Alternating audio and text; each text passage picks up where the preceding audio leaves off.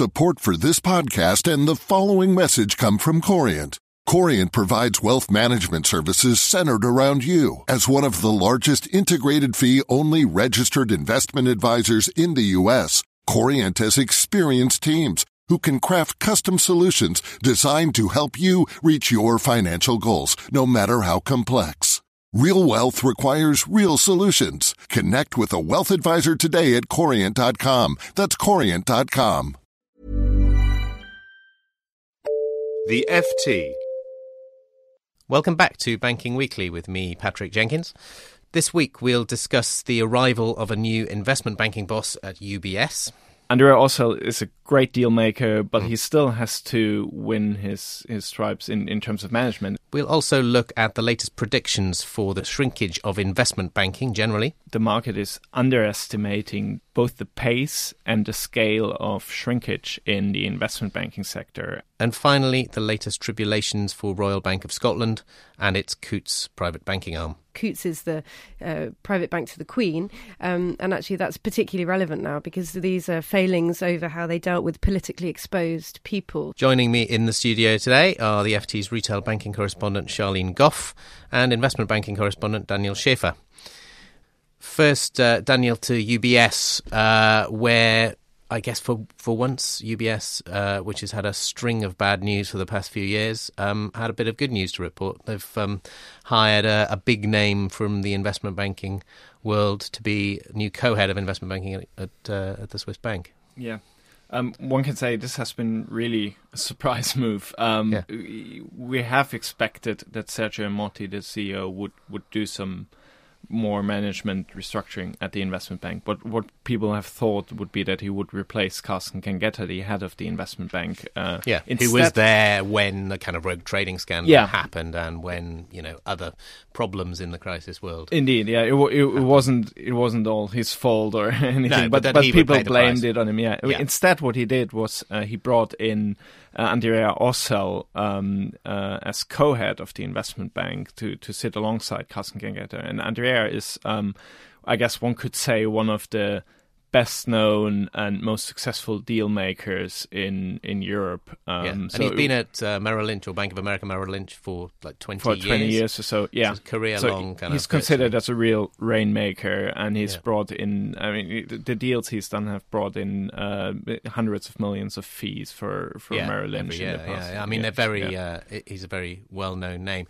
But he's not really a manager. I mean, at Merrill, he, as far as I know, he doesn't run a team or anything. He's kind of just goes out and does deals and is very well kind of thought of. But he doesn't have that management kind of expertise necessarily to kind of co-head a massive investment bank. It might also be the reason why what they've done is a co-head structure and not just replace Carsten Kengeta with Andrea Orcel.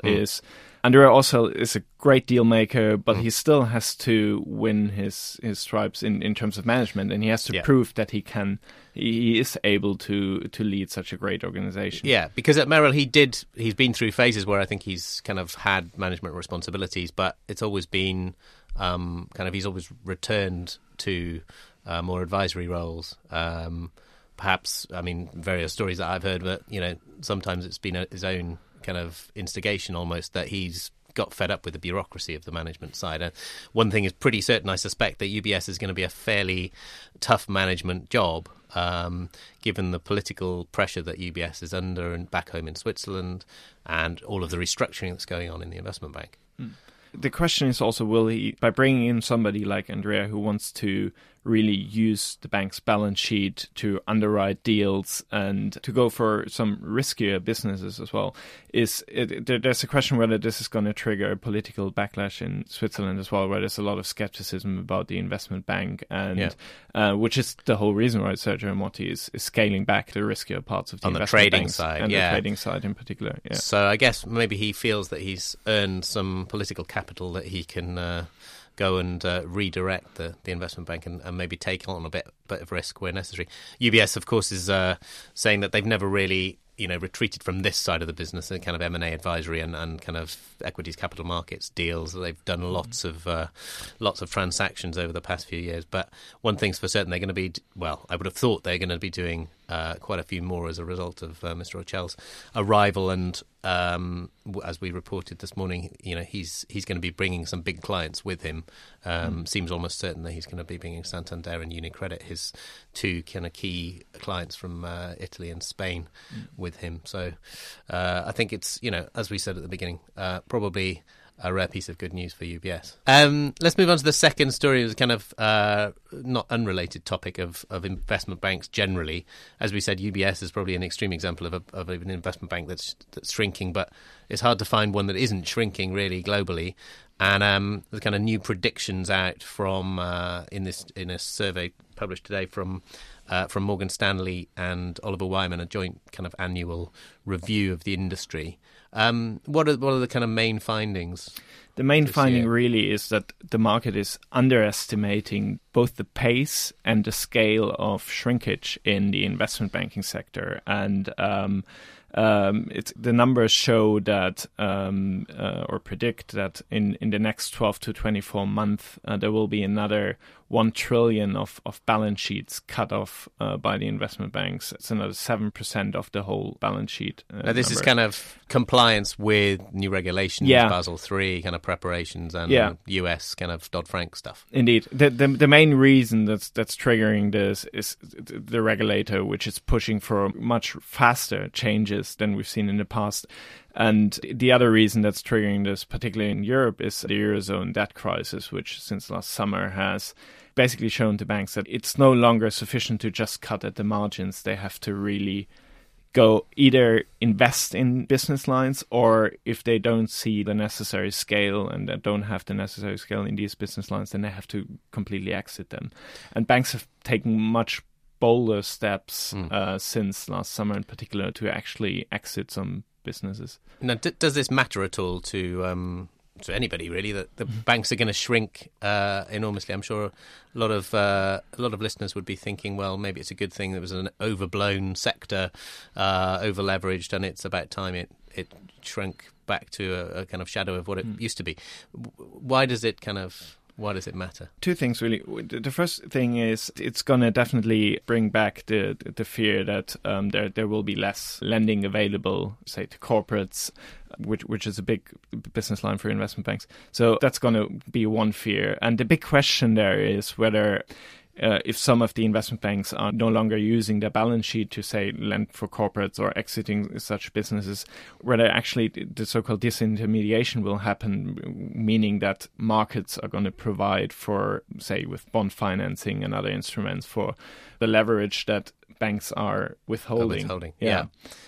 And is that going to explain the whole 1 trillion total? Or are other things at play as well that are going to be more missed, if you like, more problematic for the kind of broader economy to adjust to? One thing I guess that's going to be interesting to see is whether actually the banks are going to come back to their old return on equity and profit targets, or say, which old historic returns. Which are much lower already in terms of targets than they ever were kind of pre-crisis. Yeah, they are. I mean, on average, they have fallen to 8% last year, which compares the actual to performance. Wow. Yeah, the actual performance, return on equity.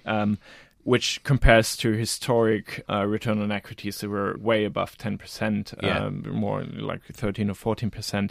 Yeah. And actually, one interesting thing about the report is that Morgan Stanley and Oliver Wyman are saying they think that actually the shrinkage that's happening in the investment banking sector is a good thing for the sector as a whole, and it's going to help them to get back to return on equity targets, which is rather surprising because everybody's thinking revenues in the sector will be down for quite a long time and profits will be depressed for many years to come. But they are saying actually, by moving out of those businesses where they don't have scale or which aren't profitable for the individual bank, they are able to concentrate on those businesses that for them are profitable and are good for them. And I guess less competition in those other areas means that the prices will go up. And they are also predicting more revenues in the investment banks. Actually, the trend will be reversed, the trend that we've seen in the past few years, that revenues have been shrinking dramatically. And they are saying with an economic recovery underway in some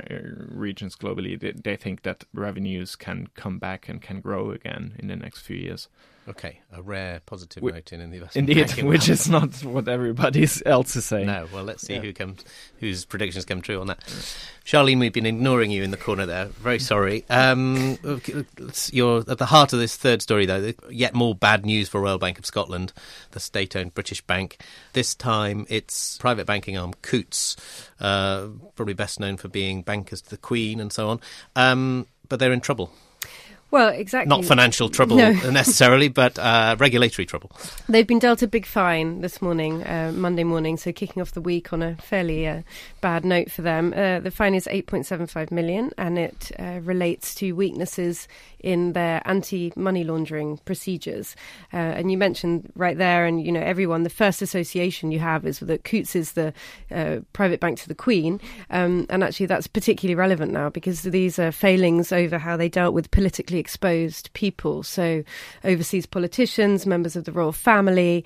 The FSA has been very critical this morning, saying that their procedures, their checks for these high-risk customers were woefully inadequate, and they were inadequate for many years, I think between 2007 and 2010. So what exactly did they miss? Or, I mean, who was put at risk because of these failings? Well, they said there wasn't any actual money laundering that happened as a result of this. They haven't uncovered anything, but it was just the potential for there to be, basically essentially saying they didn't know, they didn't have enough certainty where the money was coming from to know that it wasn't, dodgy money, essentially. So it was looking at, they call them high-risk clients, politically exposed persons.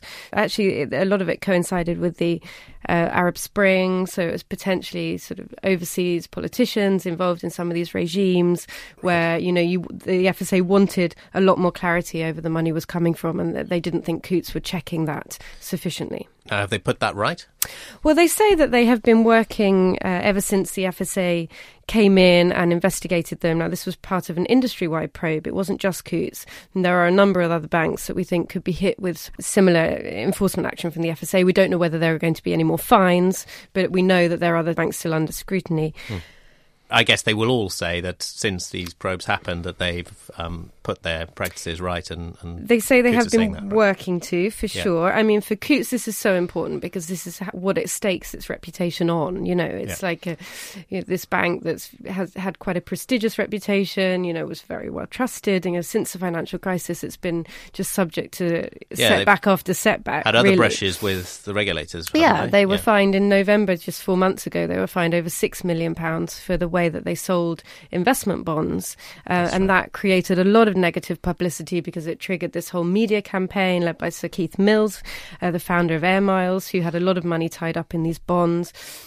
Also, what's bad about this fine this morning is that Royal Bank of Scotland, which owns Coutts, was already dealt a fine for something fairly similar back in 2010. So this was, again, it was anti-money laundering, but it was related to the money potentially being linked to terrorist organisations. But again, it was critical of the checks.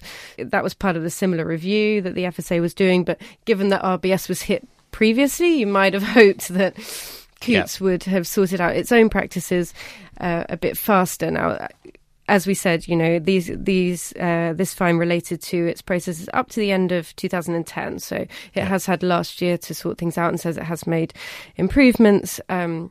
But the bank is still sort of struggling to regain its footing, really, after the financial crisis. And this will be another setback. Unwelcome, I'm sure. Absolutely. Well, and as you say, other banks have been investigated, so we may get more news over the coming weeks about actions or even fines against them. We shall watch out for that. Unfortunately, that's all we have time for this week. I need to thank Charlene and Daniel for their contributions and to thank you for listening. Remember, you can keep up to date with all of the latest banking stories at ft.com/banking. Banking Weekly was produced by Martin Staber. Until next week, goodbye. For more downloads, go to ft.com/podcasts. Support for this podcast and the following message come from Corient. Corient provides wealth management services centered around you. As one of the largest integrated fee-only registered investment advisors in the U.S., Corient has experienced teams who can craft custom solutions designed to help you reach your financial goals, no matter how complex. Real wealth requires real solutions. Connect with a wealth advisor today at Corient.com. That's Corient.com. Did you know the Capital Ideas podcast now has a new monthly edition hosted by Capital Group CEO Mike Gitlin? Through the words and experiences of investment professionals, you'll discover who was their best mentor, what's a mistake they made that changed their approach, and how do they find their next great idea. Subscribe wherever you get your podcasts. Published by American Funds Distributors, Inc.